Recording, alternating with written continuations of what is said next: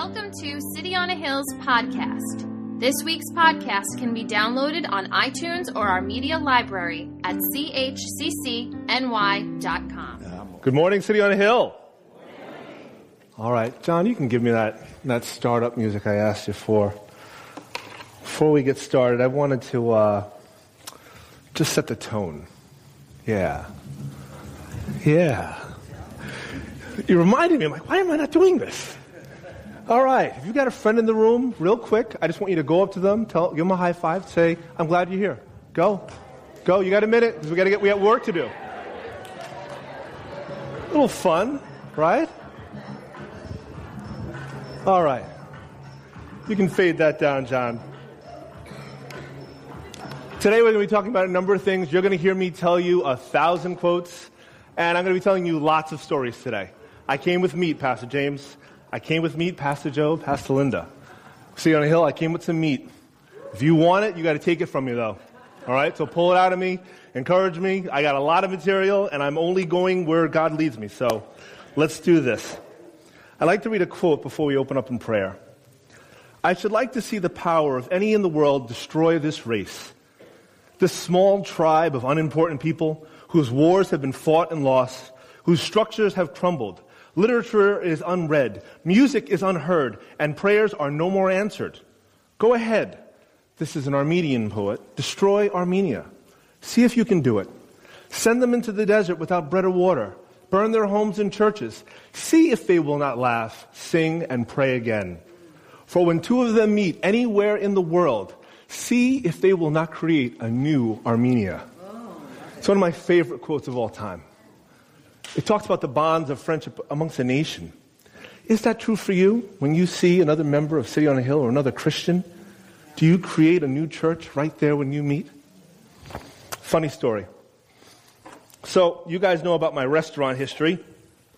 I've been in the restaurant for a while.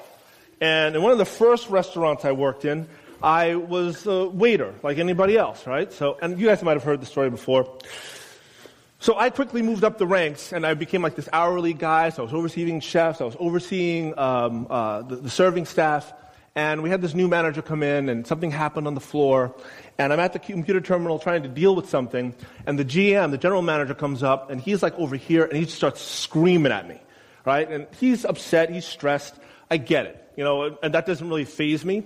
But over there, in this station here, there was the pastry chef, and the pastry chef looks over at me when the manager walks away and says, Naeem, you got to break something. So I'm like, dude, I can't break anything. No. So I hear, I got you. And with that, he drops a stack of plates. Yeah, I woke you up just now. He drops a stack of plates, like big rounds, probably like $100 worth of plates on the floor. Just shatters them. I know, I woke you up. I'm sorry. So that's the kind of friendship we're talking about today. Now that you guys, you've experienced a little shock and awe. All right? We're talking about friendship where we're not talking about balcony friends. We're not talking about even family friends. Because family friends, they're a little biased if we're being honest. We're talking today about war mates, helpmeets, lifesavers. The difference in a friend that we're talking about today is their function. We're talking about people that share our trials, our adventures, and our burdens. Today, we're talking about David and Jonathan. And I titled this, Between a Rock and a Hard Place. The rock is Jonathan. The hard place is the situation David finds himself with Saul. So before we begin, can we pray? You guys awake now? All right. Lord Jesus, we just ask and we just thank you, Father, that you're already here. Your presence is already all over this place. Your presence is all over every heart that's here, Lord Jesus. Have your way in this place today, Lord. Unleash the word, Father. Lord, may your people dine, Lord, on who you really are and what a friend you are to us and what it is that you deposited in us to give away, Lord Jesus. We bless this time. We bless this congregation, Lord, and we just thank you, Lord, for joy and peace and revelation, Father, and power, that it would just speckle this place, Lord. We just thank you for that right now, Lord Jesus. In your holy, holy name, amen. So, let's go back to another quote. No, I'll go back to that. So, who's Jonathan? We spend weeks and weeks and weeks talking about David And can we all agree David's been pretty amazing? Who's enjoyed the David series so far? I have. I've loved it. But I got to be honest with you. I have a new favorite in the Bible, and his name is Jonathan. It hit me this morning. I was talking to the worship team this morning, just filling them in on what I was going to share. And maybe, I don't know if you ever do this. You ever get close to something and then you can't get too close or else you're done? So now I'm in it, so waterworks are going to be flying everywhere. Jonathan is amazing. Jonathan is the first picture. I won't say the first picture, but he is like the largest picture, maybe because I've been in his life, that I've ever seen of what a Christian man is supposed to do, or a Christian is supposed to carry themselves. So let me just tell you about Jonathan. Jonathan is who? He's the son of Saul. Excellent. Very good. We first are introduced to Jonathan in 1 Samuel, and we're introduced to him with a simple introduction that Saul and the Israelite army had gathered around 3,000 soldiers. That's it, 3,000 soldiers. 2,000 were with Saul, and 1,000 were with Jonathan. So Jonathan's in command of 1,000 soldiers. It also tells us that amongst the 3,000 soldiers, there are 2 swords. One for Saul and one for Jonathan. That's it. And we hear that Jonathan goes off and he basically defeats a garrison of Philistines in Gibeah. And I'm not going to read too much. I've tried to paraphrase this, so forgive me. I'm not going through all of it. I'm trying to cut a little bit of a narrower swath here. So he's about 20 years old at this time. And this Israelite, around 20-year-old with 1,000 soldiers, defeats a garrison of Philistines. What happens? A buster call goes out. The Philistines gather. And they don't just gather. They gather like the Persians on the shore of Greece. And it says here in 1 Samuel 13:5, the Philistines assembled to fight Israel with 3,000 chariots, 6,000 charioteers, soldiers as numerous as the sand on the seashore. They went up and camped in Michmash, east of Bethaven. When the Israelites was critical and that the army was hard-pressed, they hid in caves, thickets, among the rocks, pits, and cisterns. So this 3,000 sees this huge army coming at them, and they just scatter.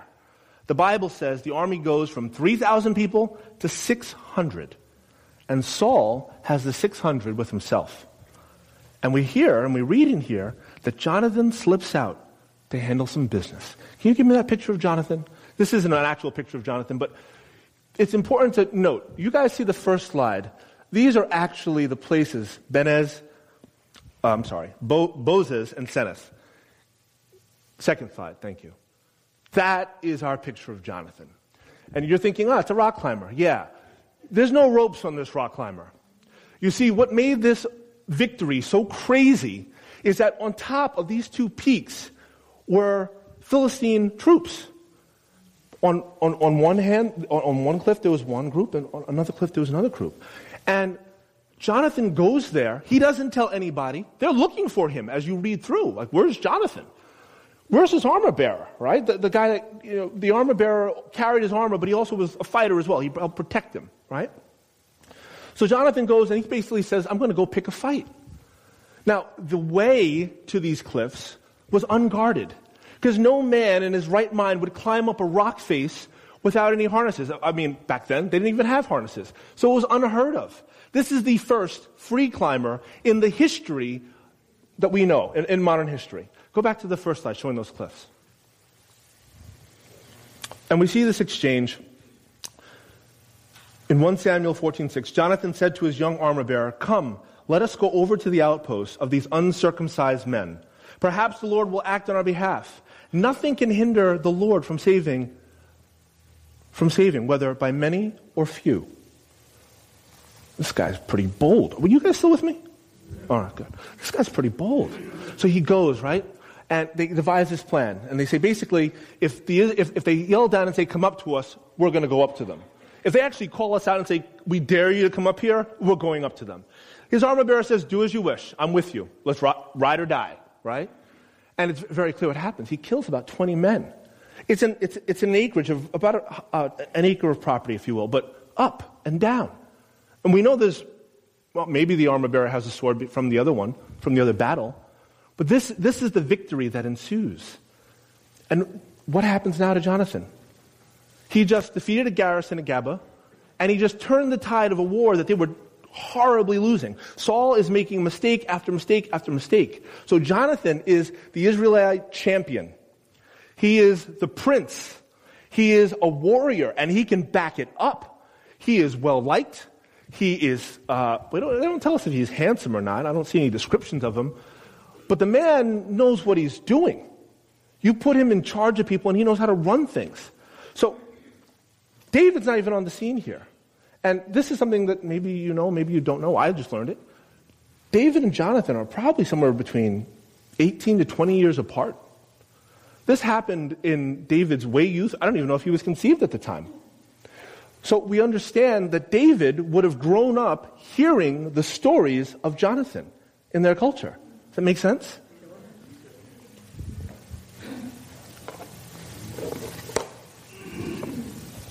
Let's go over to this outpost where these uncircumcised men are. Does that sound like somebody we know that we've been talking about? David would have also known who Jonathan was and looked up to him as a hero, given the age difference. Now, there's no account of David and Jonathan meeting before this time. What we do know is that David is, playing music for the king when he has these distressing spells. David's going to the court and playing music for the king. Now, the king was pretty mad at these times. I don't know if there's anybody in the room or not, but in the court, David is the harp player. Just for clarity, he's the harp player.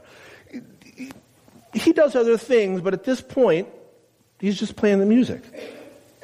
Now, when we get to the Valley of Elah, right, and we have the battle between David and Goliath, so David arrives on the scene. He's come from the field. He's a little shepherd boy. Doesn't have any fine clothes per se. He's the run of the family, as James was talking about beforehand, and also despised by his brothers. So he shows up with the bread and the cheese, or as Pastor James likes to call it, the gluten and the cheese, right?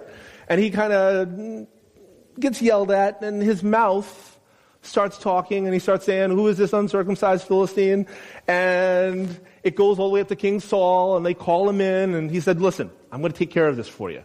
I got this for you," right? And Saul puts his armor on him, and he rejects it, and he goes down in the field. Now, we don't know if Jonathan was in the room when David was talking to Saul at that moment. We can assume so, but we don't know. We do know this. Now in the battle, when David is confronting and talking to Goliath, we know for a fact that Jonathan was watching. Jonathan was the head army guy. He was the general. You know, the king's most trusted advisor, if you will. In this moment, we can say, Jonathan heard this. And David says to the Philistine, "You come against me with a sword and a spear and a javelin, but I come against you in the name of the Lord Almighty, the God of the armies of Israel, whom you have defiled." Now, he's yelling this. This is a bellow. So everybody in the valley is hearing David just, right? "This very day I will give the carcass of the I will give you to the carcass, give your carcass to the Philistine army, to the birds of the air and the wild animals, and the whole world will know that there is a God in Israel. And all those gathered will know that it is not by sword or spear that the Lord saves, for the battle is the Lord's, and he will give all of you into our hands." Now, David didn't say my hands, he said our hands, right? So this is the proclamation David's making down there, right?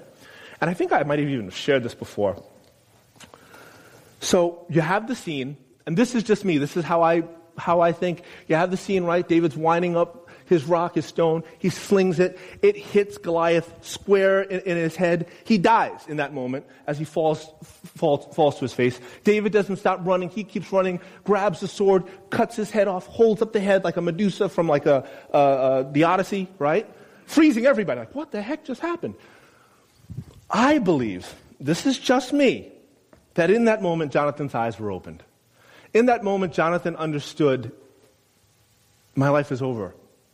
I've just met a man that I love. In that moment, it was clear. The only way I can describe it is a movie. How many people have seen The Count of Monte Cristo? All right. So do you remember Edmond Dantes? He gets imprisoned falsely, right? And they put him in the Chateau d'If, and he's in there, and he meets a friend, and he gets out after like years and years and years of torture. He swims 2 miles to the shore, right? He finally gets on the shore, and he's tattered, he's ragged, he's beaten, and there's a group of pirates there, right? and the pirates have a problem. The problem is one of their members, Jacopo, had stolen money from them, so they're about to kill him. So the pirate captain says, listen, you offered me a solution. You're going to fight my man to the death. Whoever wins can come on my crew. This way, the people on my crew that love Jacopo will say that I at least gave him a chance. He's like, it's just one problem. Jacopo is the greatest knife fighter I have ever seen. And with that, we know that the Count, Edmond Dantes bests him.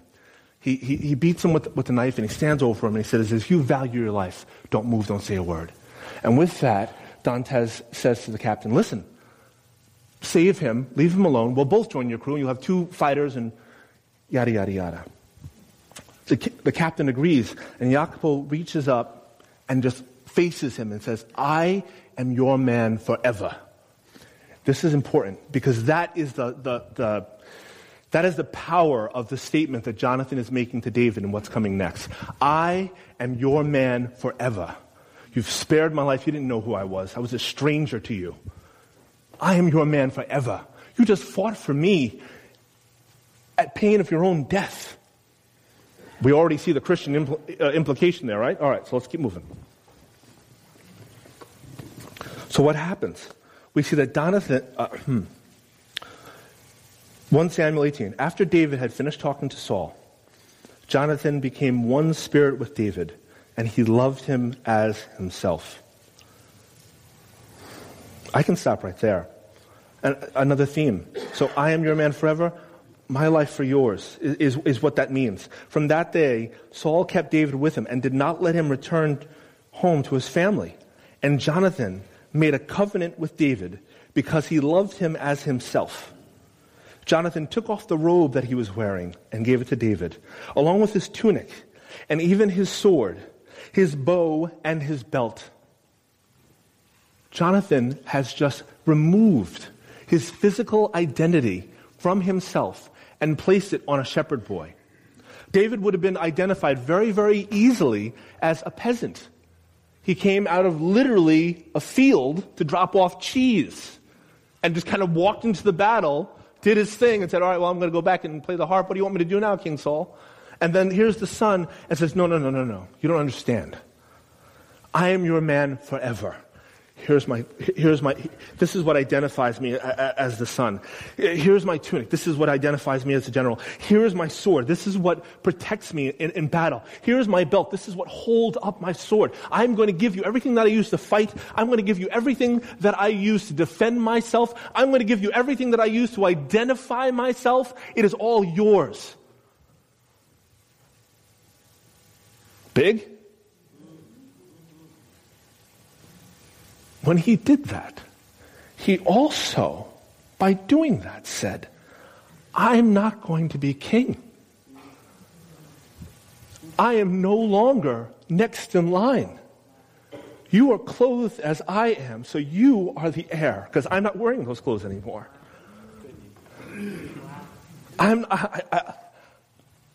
You are the king.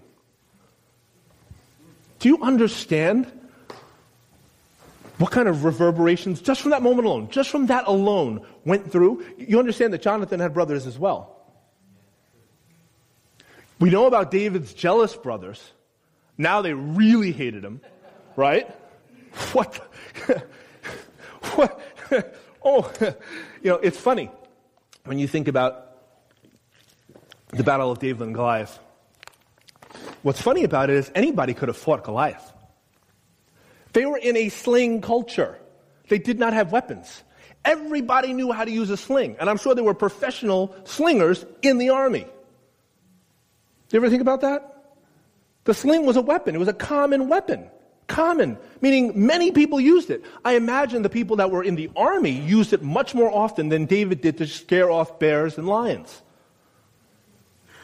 David's time being spent practicing his harp and then running over to the king, I'm sure he picked up a few things from soldiers showing him little tips on how to sling. But he was not the greatest slinger in the Israelite army. Anyone or a number of different people could have fought Goliath. They did not. David did. The amount of regret and seething that probably happened in that moment is probably unimaginable. And if it wasn't for the character of David, because the Bible says that the people loved him. They loved him. He wasn't an arrogant man that he should boast, what Samuel had said. Let's go back to Samuel. This is, So Jonathan gives David his identity. But this is also repetition of the fulfillment of what Samuel says to Saul. Now mind you, Samuel and Saul are also friends. Up until, before. But in Samuel 1:13-14, but now your kingdom will not endure. It will not pass on.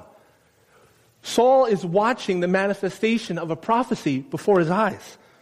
The Lord has sought out a man after his own heart and appointed him ruler over his people. Then we jump to Samuel 1:15-27. As Samuel turned to leave, Saul caught the hem of his robe and tore it. And Samuel turned to him and said, The Lord has torn the kingdom of Israel from you today and has given it to one of your neighbors, to one that is better than you. Oh. My heart caved in when it finally stuck. I read it 1,000 times, but when it finally stuck from a friend,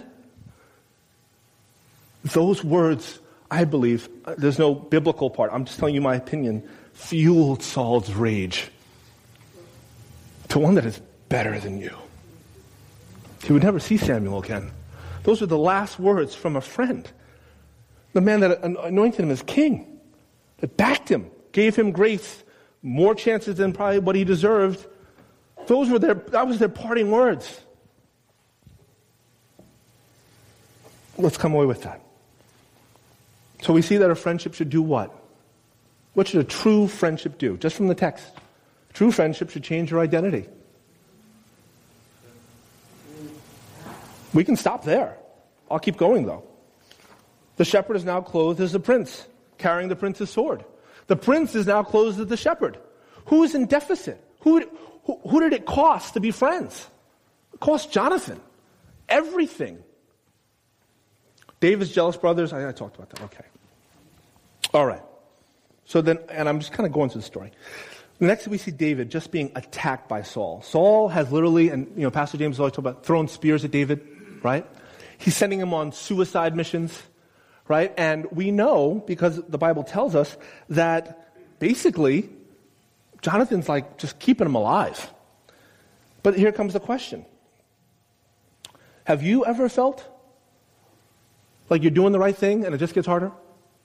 Because if you don't pull yourself into the story, I'm just talking, you're going to walk out of here and go eat a sandwich, and you're going to forget about this.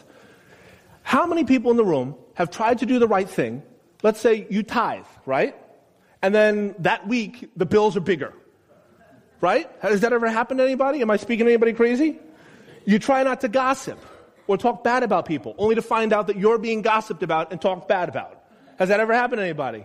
How many people have found that you're trying to do what you're supposed to do, and when you try to do the right thing, sometimes it just feels so much harder? This is David's world right now. And he's playing this game the real way. He's going out, and Pastor James already talked about it, go collect me 100 foreskins or whatever. He's going out and fighting in battles that he should die in. That is the level of the suicide missions that he's being sent out after. It's like going after bin Laden 20 or 12 times. Go into this dangerous territory. Go into this dangerous territory. Go into this dangerous territory. And he keeps coming out. He's being protected.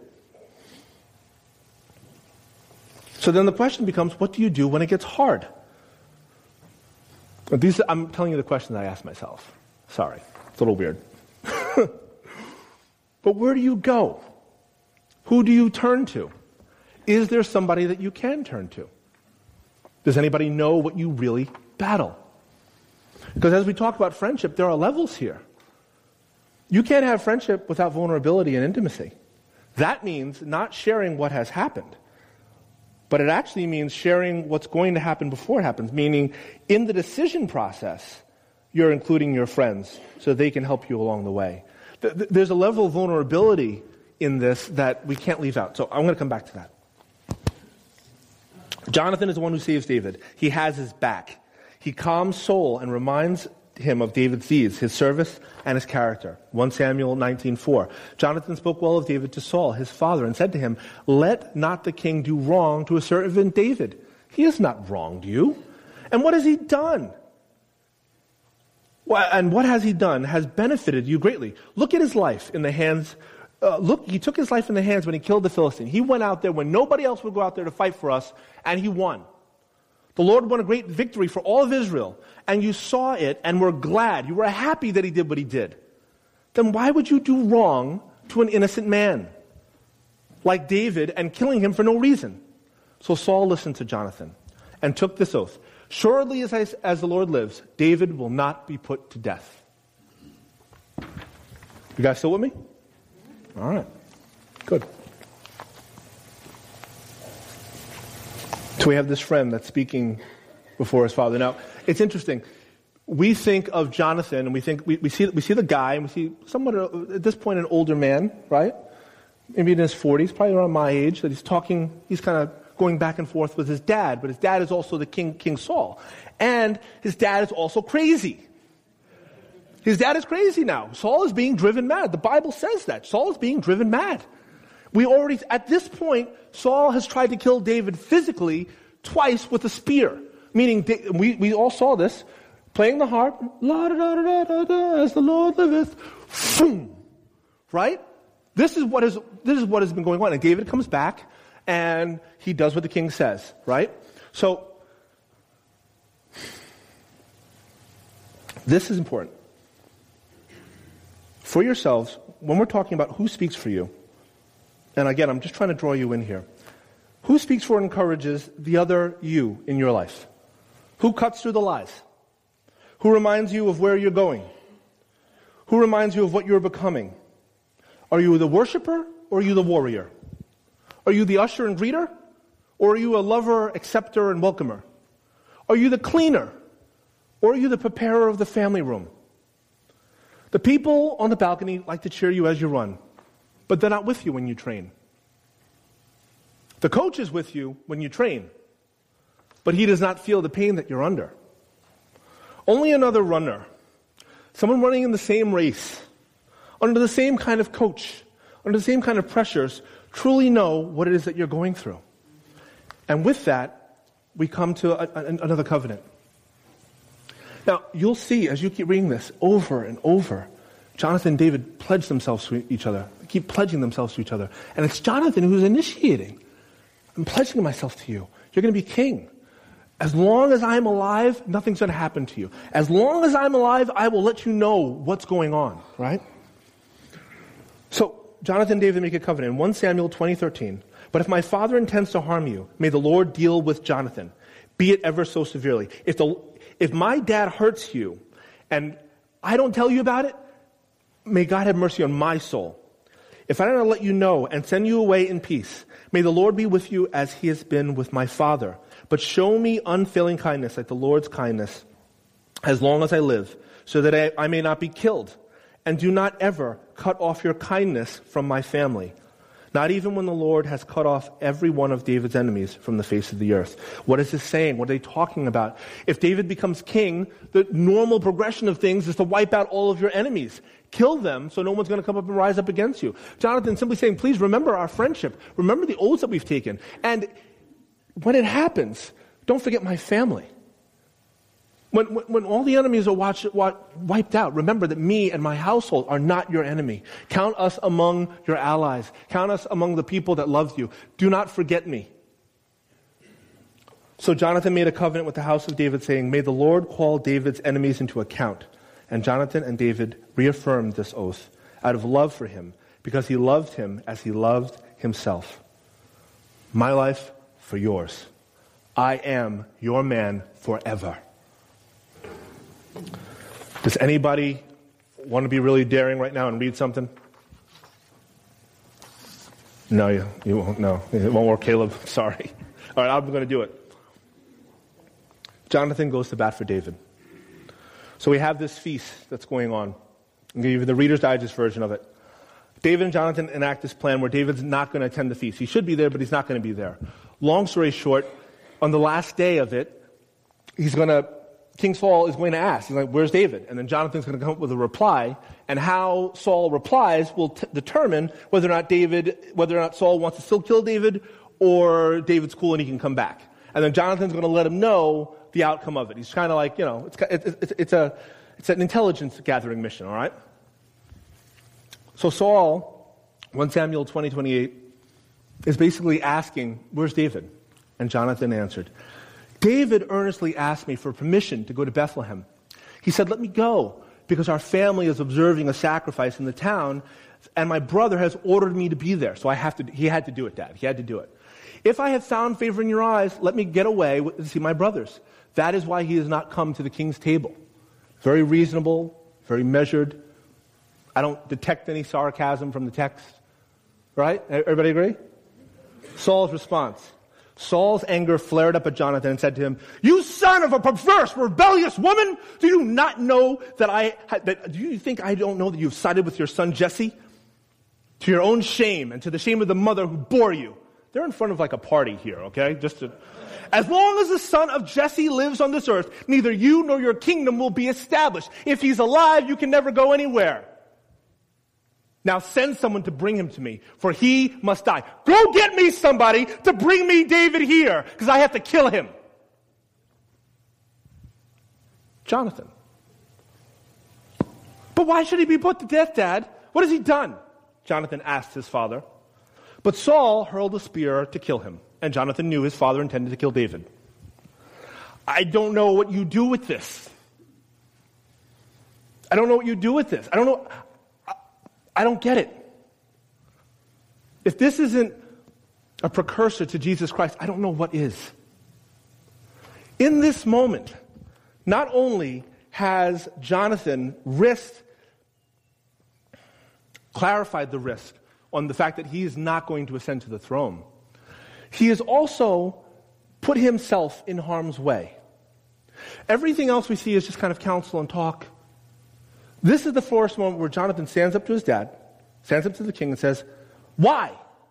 And the king's response is without words, it's just death. Boom.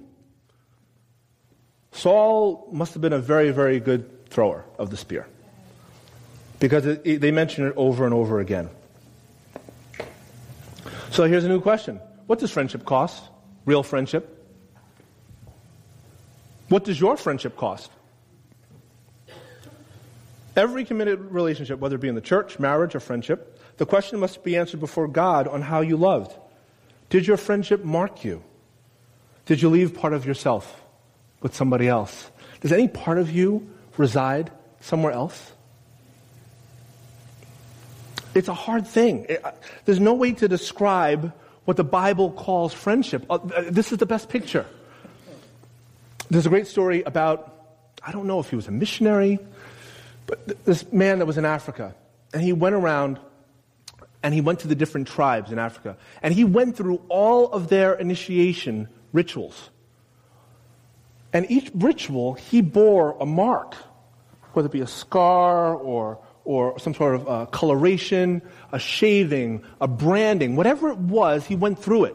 Until one day he was confronted by a hostile tribe. And to that he responded by taking his shirt off. And the marks from all the different brethren and tribes that were upon him, they backed off.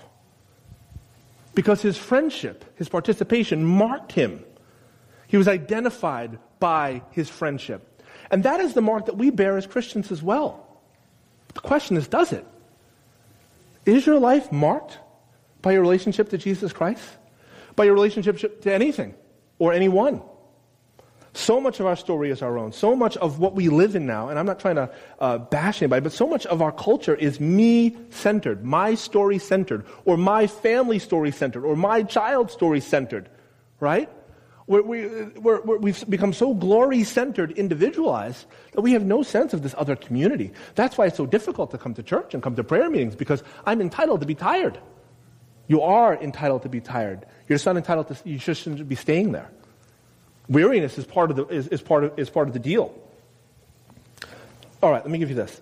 This is a Tim Keller excerpt. I told you there's going to be a lot of quotes, but I'm almost done with my material. It is friendship. You will never survive without friendship.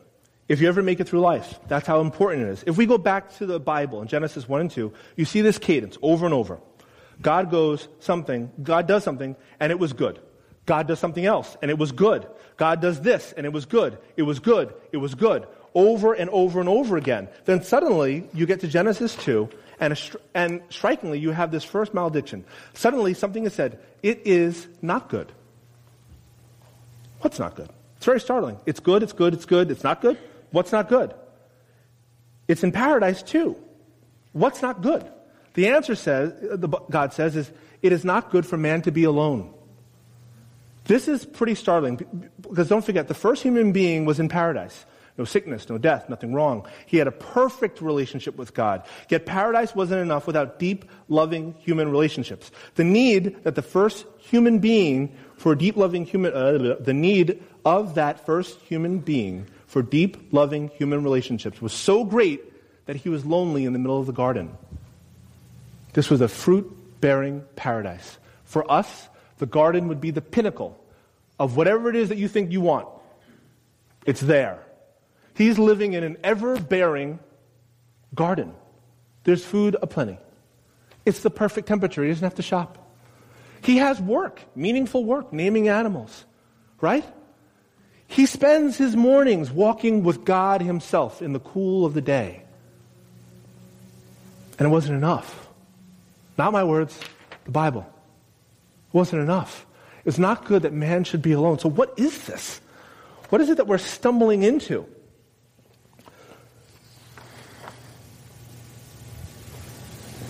How do you get it? All right, I got a couple stories for you. I was trying to put it in a way that we can understand. So, oddly enough, politics aside, war. Men fighting together in a war, and women fighting together in a war, would be one example of what this kind of friendship is. Right? It's purposeful. Friendship is supposed to be, you can't just have a friend because you want a friend. That's cool and all, but real friendship has purpose behind it. In war, your purpose is survival and the cause or the target or the goal that you're going for.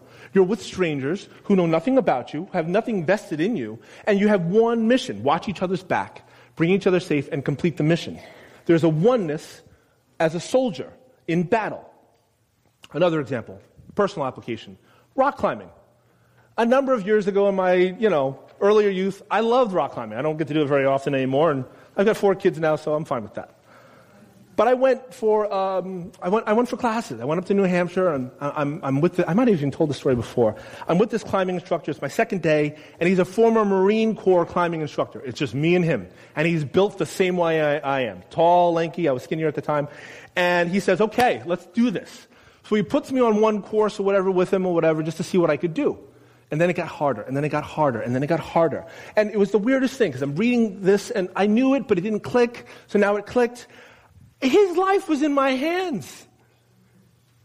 His life was in my hands. It was just the two of us. I'm setting lines and guides trying to make sure that we don't die on the side of a mountain. A granite face. No sun, no shade, just the two of us. And it's in these purposeful, direct, intentionally placed moments that we put ourselves that I think we get a glimpse of what friendship is supposed to be. What the Bible is referring to when they talk about friendship. My life for yours. I am your man forever. I remember I took, it was like 20 people. We went hiking upstate.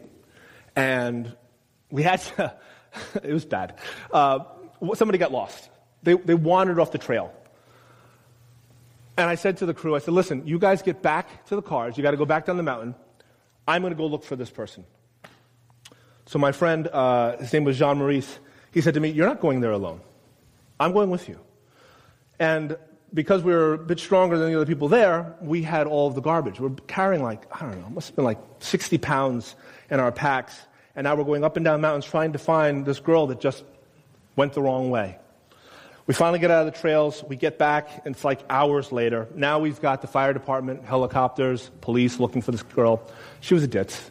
I'll leave it at that. She was a ditz. I can say that. I'm not saying her name. She was a ditz. And we get back to the cars, and I have to get to work. I have to get to work here on Long Island. I'm upstate. So Jean looks at me, he's like, I got this. He said, get in my car. So I get into his car, and we broke every law known to man driving back. I don't know how we did it. We got back like an hour and a half. It's a 3-hour drive. And the entire way, he's like, eat something. Like he's like trying to get me, because I'm sweating. I'm putting my clothes on over my hike. It was a hot mess. But it was a great story, and I'll never forget the fact that he wouldn't leave me. Do you guys have a story about someone that wouldn't leave you? Do you? Because that's what we're talking about today. I want to read you one more quote.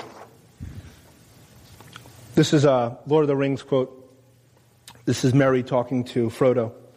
It all depends on what you want. You can trust us to stick with you. You can trust us to stick with you through thick and thin, to the bitter end. And you can trust us to keep any secrets of yours closer than you keep it yourself. But you cannot trust us to let you face trouble alone and go off without a word. We are your friends. That's the kind of friendship that we're talking about here today. So much of our friendship today is Facebook, right? Facebook isn't friends. How many people lost friends, just by show of hands, over the past 10 years, if you will, because of politics? You got unfriended because of politics, right? Or they don't follow you anymore, or you don't follow someone anymore because of politics. It's nothing to do with your friendship. It has to do with your opinions about different things, but now you don't talk anymore. Where I work, I've heard it over and over and over again on both sides. Well, we don't share anything. And if friendship is transactional, like going to the store, if our friendship is based on what you do for me, and at the moment you stop doing for me, we're no longer friends. If that's the transaction, then no wonder we're so lonely. Do you realize the biggest epidemics that we're facing just right now? Let's just talk about right now. Drugs and opioids, gangs. No friends. No community. Nobody coming to a younger man or a younger woman and saying, I see a future for you. My life for yours. It's going to cost me. It's going to cost me to do this. But God has told me something about you that you probably don't understand. Not yet. But my life for yours. Does that make sense? These guys are really quiet. It's all right. It's not light. I told you I was bringing meat.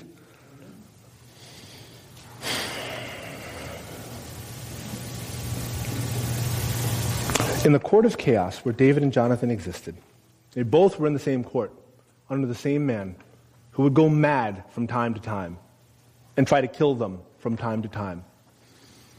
In that same exact court, the two of them existed. And for whatever reason, they found each other. But they also found common purpose. And what was their common purpose? Their common purpose was Israel. Their common purpose was the future of the people and the promises of God. The common heartstring, the C.S. Lewis, you too, was an understanding of who God was in their life and that he wouldn't abandon them and that they could trust God. They could trust God with each other. All right. I don't want to get lost, so that's why I keep going back to my notes. All right. So here we go. David and Jonathan were more than just friends. They were also brothers. And there's lots of conversation out there that tries to make it something that it's not. And by that I mean, Jonathan is a brother that David never had. He's arguably the first person David has ever met that doesn't want anything from him and isn't abusing him.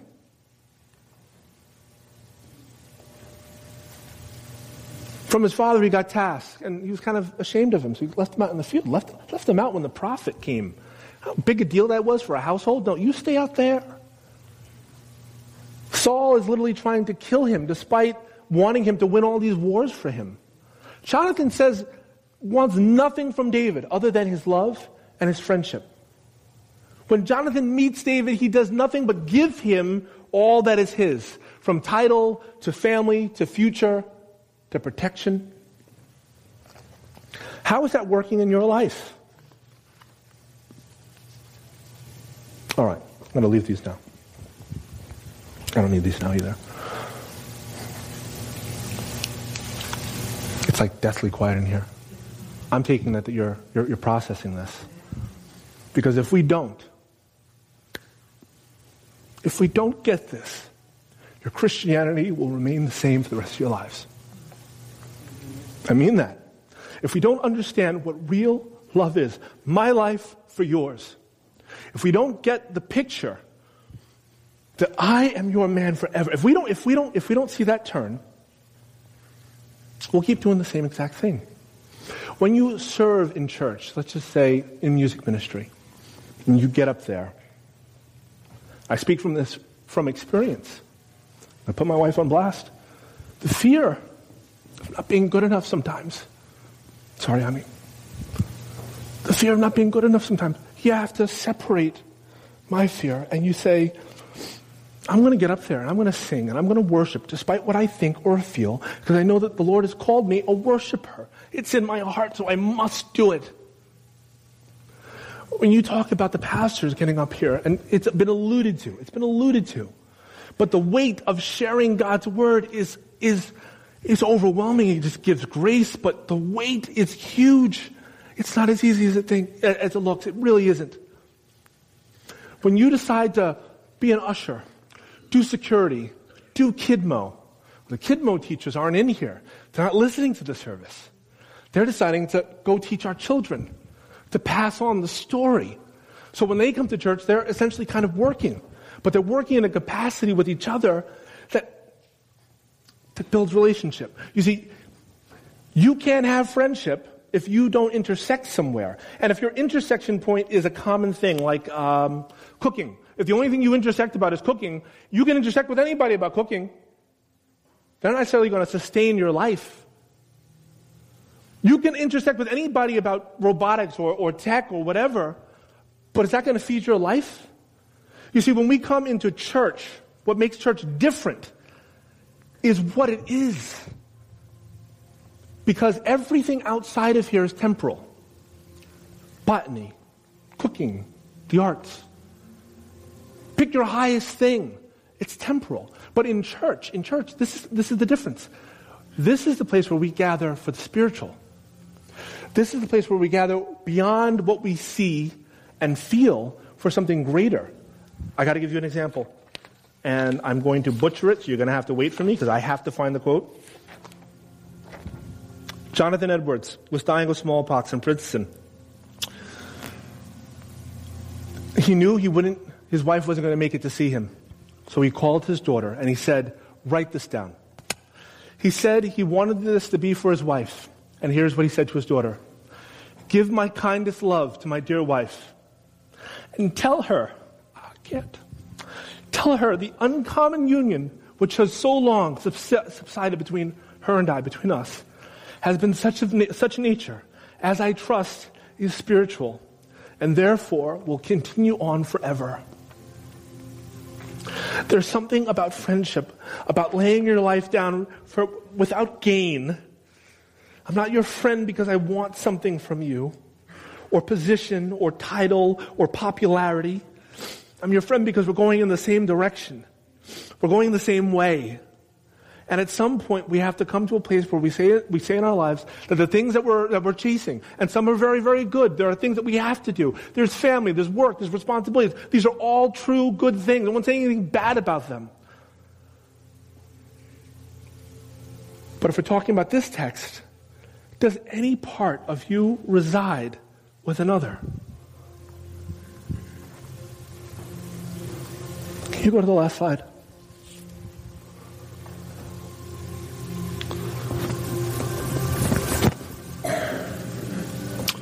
This picture is a picture of David and Jonathan. It's from Rembrandt. It's following in the steps of those pictures, James. I loved that picture from last week. This is their goodbye. I'm reading from my Bible here. This is 1 Samuel, chapter 21, verse 41. Now, after Saul had thrown the spear at Jonathan went back and they did their code thing and explained This is it. Saul hates your guts. He'll kill you if he sees you again. You have to run. These are their last words together. As soon as the lad had gone, David arose from a place toward the south, fell on his face to the ground, and bowed 3 times. And they kissed one another, and they wept together, but David more so. Can you see why? Then Jonathan said to David, "Go in peace, as his promise was." He promised him something bad would happen. I would send you off in peace. "Go in peace, since we have both sworn in the name of the Lord, saying, 'May the Lord be between you and me, and between your descendants and my descendants forever. I am your man forever, even though I won't see you again. I am your man forever. My life for yours.' So he arose and departed, and Jonathan went to the city." Can you understand why they cried? Do you understand it? This was goodbye. There would be no more moments talking about battles. There would be no more moments shared, no more bread broken. It wasn't just, this is just what we hear about. Their friendship transcended this. There was more to it than just this. Friendship takes what seems kind of benign, oh, okay, he said this about him, said that about him, and it makes it something holy. When Jesus goes on the cross, this is important. When Jesus goes on the cross, we see his arms stretched out, right? And oh, geez, look at me. And his last words are what?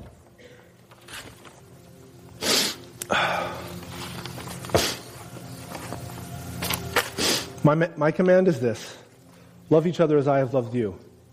Greater love has no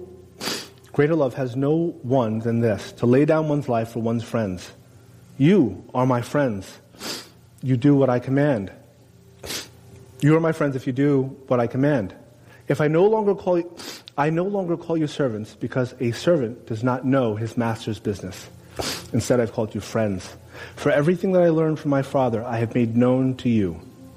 You did not choose me, but I chose you and appointed you so that you might go and bear fruit that will last, and so that whatever you ask in my name, the Father will give you. This is my command: love each other. It sounds like Jesus is talking about Jonathan. I'm sorry. Jonathan lived it. My command is this: love each other as I have loved you. I've exposed all that I am to you. I've given all that I am to you. You see every bit of me. You know my plans. You know my plans. You know God's plans. You know his temperament and his appetite. I asked my nephews to kind of sit together, and my son. My brother Lee and my brother Jamal will attest to this. When they get together, it's a funny thing happens. They can spend hours together, right? And they were going to the same school, and they were riding the same bus, and they would leave each other, and then all of a sudden in my truck, Caleb would be in tears. He'd be sobbing. I'd look over in Jamal's car. Gabriel is sobbing. Embarrassing you, yeah. Lee would be sobbing. I'm like, what's going on? What's wrong? What happened to you? I miss my cousins. You just left them. You're going to see them tomorrow. I know. I still miss them. I don't want to be with them. Drove me crazy. Drove Lee crazy. Drove Jamal crazy. It's like, what is going on here? You spend every waking moment of your life together, and then you're apart for 5 minutes, and now you're bawling and crying. You're going to see him in the morning, for crying out loud. Stop it. Friendship. They don't get anything from each other. They have nothing to give each other but a smile and a high five and a hard time. Friendship. That's how it starts. Purposefulness is where it leads.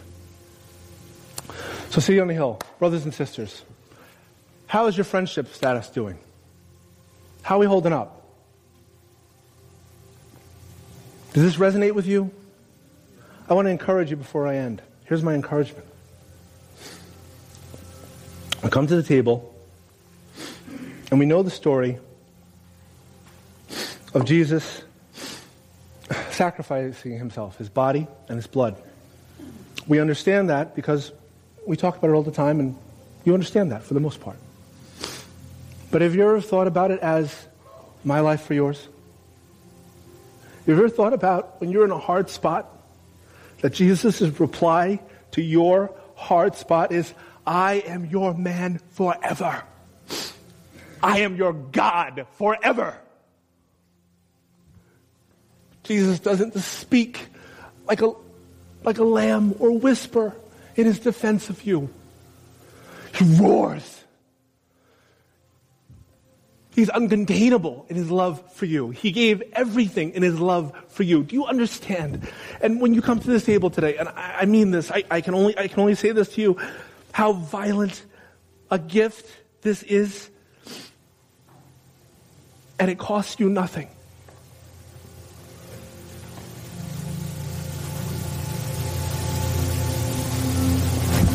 You didn't do this. You don't deserve this. There's nothing that you'll ever do that will make you worthy of this, except for his body and his blood. Because when we take the table, we are clothed again. We're reminded again of who we are, that our identity is not our own, but Jesus. So when the Lord looks at us, he sees his son. How selfish would we be not to share it? How selfish would we be not to share it? So Lord, as we come to a close here, Father, we ask that we would have a heart like Jonathan, a heart like you. Lord, we want to give it away. We want our lives not to be marked by our agenda, Father, but by yours. Lord, our prayer right now, Lord, is that you would speak to us. You would speak to us and tell us. Open our eyes. Show us, Lord, the areas that you're saying, I want you to be a friend here. Show us the areas, Lord, where we're not letting a friend in. Father, this love is scandalous. It breaks boundaries. It breaks bondage. It breaks generations. It breaks identity. Because it's so radical and it's so fierce, Father. Lord, as we take the table today, would we get a taste of it? Father, will we have the courage to live it? Lord, maybe we not stand on the sidelines with our slings and our stones all around us, and not throw where you're telling us to throw, not step out where you're telling us to step out, not take a risk where you're telling us to risk, not being vulnerable where you're asking us to be vulnerable. There are stories in this place, there are people in this place, there are hearts in this place that need another. But unless you take a risk, unless you go and listen to what the Lord is saying to you, whether it be to approach somebody and just love on them, or whether it be to raise your hand and get to somebody that's going to pray for you and pray for you real, because you're going to tell them what's really going on. You can't have a friend unless you expose yourself. There are gifts in this room. There's prayer in this room. I shared about this on Wednesday. I have to go back. There are gifts in this room, prayer in this room, songs in this room, stories in this room that are being locked in chains because of verbiage. Think of David. Think of the things that David had processed. Jonathan is the first person to come to him and says, listen to me. Take it. You're a king. From his moment with Samuel to his moment with Jonathan, no one talked to him about being a king anymore. He stayed with the sheep. He probably got his butt kicked by his brothers time and time again. This is the moment where David's like, what? That thing with Samuel was real? Really? And he behaved accordingly because he understood the grace. We live under the same grace. And I say to you, brothers and sisters, please don't come to the table with entitlement. Don't come to the table with the shoulds. This isn't about that. This is about radical grace, radical friendship. It's not about what you can do for me. My life for yours. And God's response, I am your God forever. Amen? Amen. Ushers, you can come forward.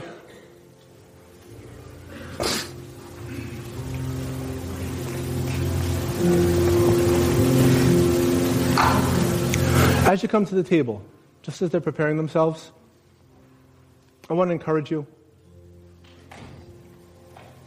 reading this, mining in this, immediately you see your flaws. You see how inadequate a friend you really are. How inadequate a person you are, despite your best intentions.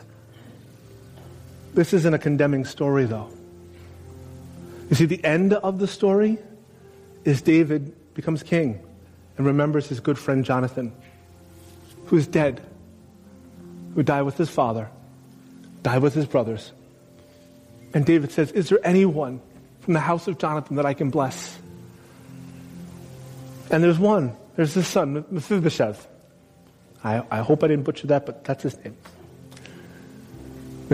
Mephibosheth is lame. And David finds him, blesses his family, gives him all that his grandfather Saul had, gives him all his servants. He won't have to work a day in his life. And he sat at the table for the rest of his life. If we're only living for this moment of the story, there's nothing to pass on. So come up here expecting not only to pass on, but asking the question, am I the friend that I need to be? Do I need a friend? Do you need a friend?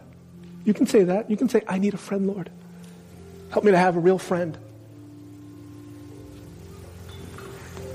Amen.